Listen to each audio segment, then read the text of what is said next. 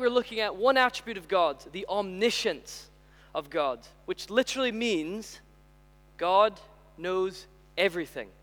So if you'd like to follow along, we're going to be looking at one verse in the book of Hebrews, or that was this morning, the book of Proverbs. So it'll be verse 3 of chapter 15.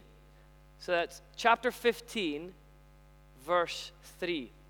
Now, Proverbs is a collection of wisdom literature, which is writings by the King Solomon and other wise guys. I mean, the main purpose of the book is to show the reader how to live wisely and not foolishly. The book presents that wisdom is found through having a right fear of the Lord. The fear of the Lord is the beginning of wisdom. And this verse develops that fear by telling us that God knows everything. So Proverbs 15, chapter 15, verse 3. The eyes of the Lord are in every place, keeping watch on the evil and the good. So the Bible often speaks of God's all-knowing knowledge. We see this from the Old Testament all the way through the New Testament. In the beginning, we had Adam and Eve in the garden. They sinned and there was nowhere to hide. God knew. Then we keep reading, you find David in Psalms 139 thought about the extent of what God knew, and it left him in utter awe. Jesus, being God in flesh, demonstrated this quality of his deity time and time again by knowing the hidden thoughts of men and the intentions of people's hearts. And in the very end of the Bible, we see in Revelation, it explains that all people will be judged by what was written in the books according to what they have done. God knows everything, and he forgets nothing. So Proverbs 15:3 as a verse consists with what we read in all of, or it's consistent with what we read in all of Scripture. The writer here is telling us that God knows absolutely everything, and I could have stopped there. God knows everything, about everything. But he tells us two things here, that God's omniscience, it's universal and personal, two aspects of his omniscience. So first, God knows everything universally. So the eyes of the Lord are in every place. We see the first part of the text.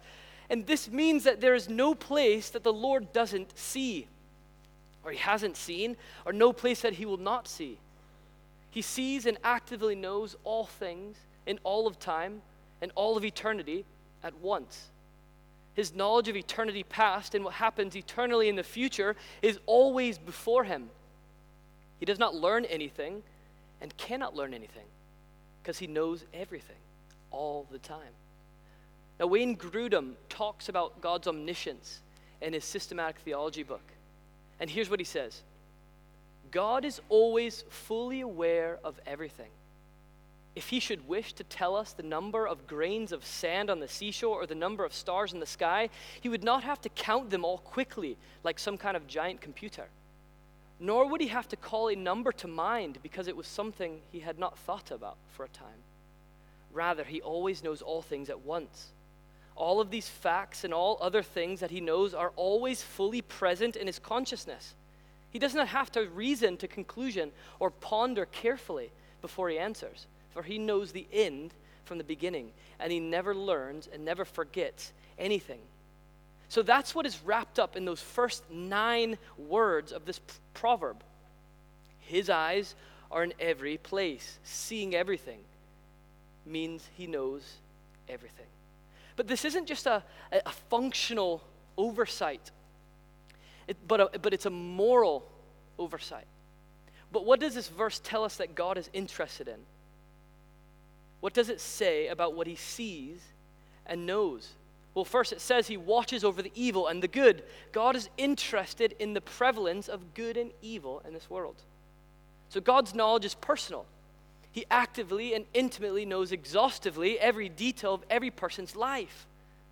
Every word, thought, attitude, or action is laid bare before him.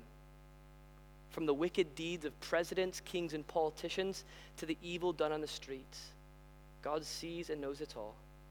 So imagine your life projected for the world to see, or maybe it's just on this screen.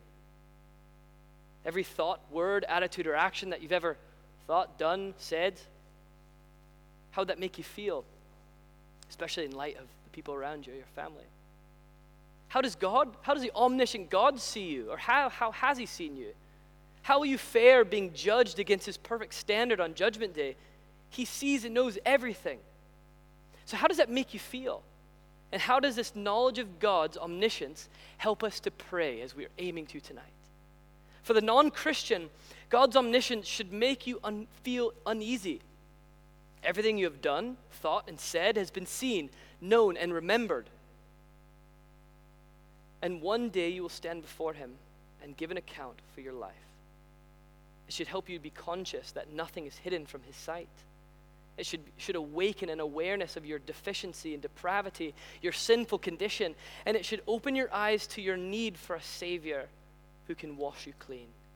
It should help you to be honest in your confession of sin, for God promises forgiveness and eternal life for all who by faith repent of their sins and trust in Christ. But what about the Christian? For the Christian, God's omniscience should cause us also to feel uneasy. For God knows everything we've done and will do. But he has saved us not based on our goodness. For all of our goodness and righteousness is like filthy rags in his sight. But by his mercy and grace through Christ, that should humble us and make us worship him more and adore him more, that he would save a wretch like me. So God's omniscience should bring us to comfort, should also bring us to comfort and drive us to adore him, to confess to him, to thank him, to ask him. So what is it about God's omniscience that we can adore him about? Or how can I adore him? I adore him by the fact that there's none like him. Only he has infinite knowledge, only he has exhaustive knowledge, and only he knows me personally. No one else can know me like him. What is it about God's omniscience that makes me confess to him? Have you heard anything I've said? He knows everything. Everything I've done, said, thought, and will do. So I confess to him because he is faithful and just to forgive of my sins. What is it about God's omniscience that makes me thank him? Though he knows everything that I've done, I thank him for showing me mercy and saving, like I said, a wretch like me. So in light of God's omniscience, what should we ask? What should we ask a God who knows all things? What should we come before him, as we heard today, confidently?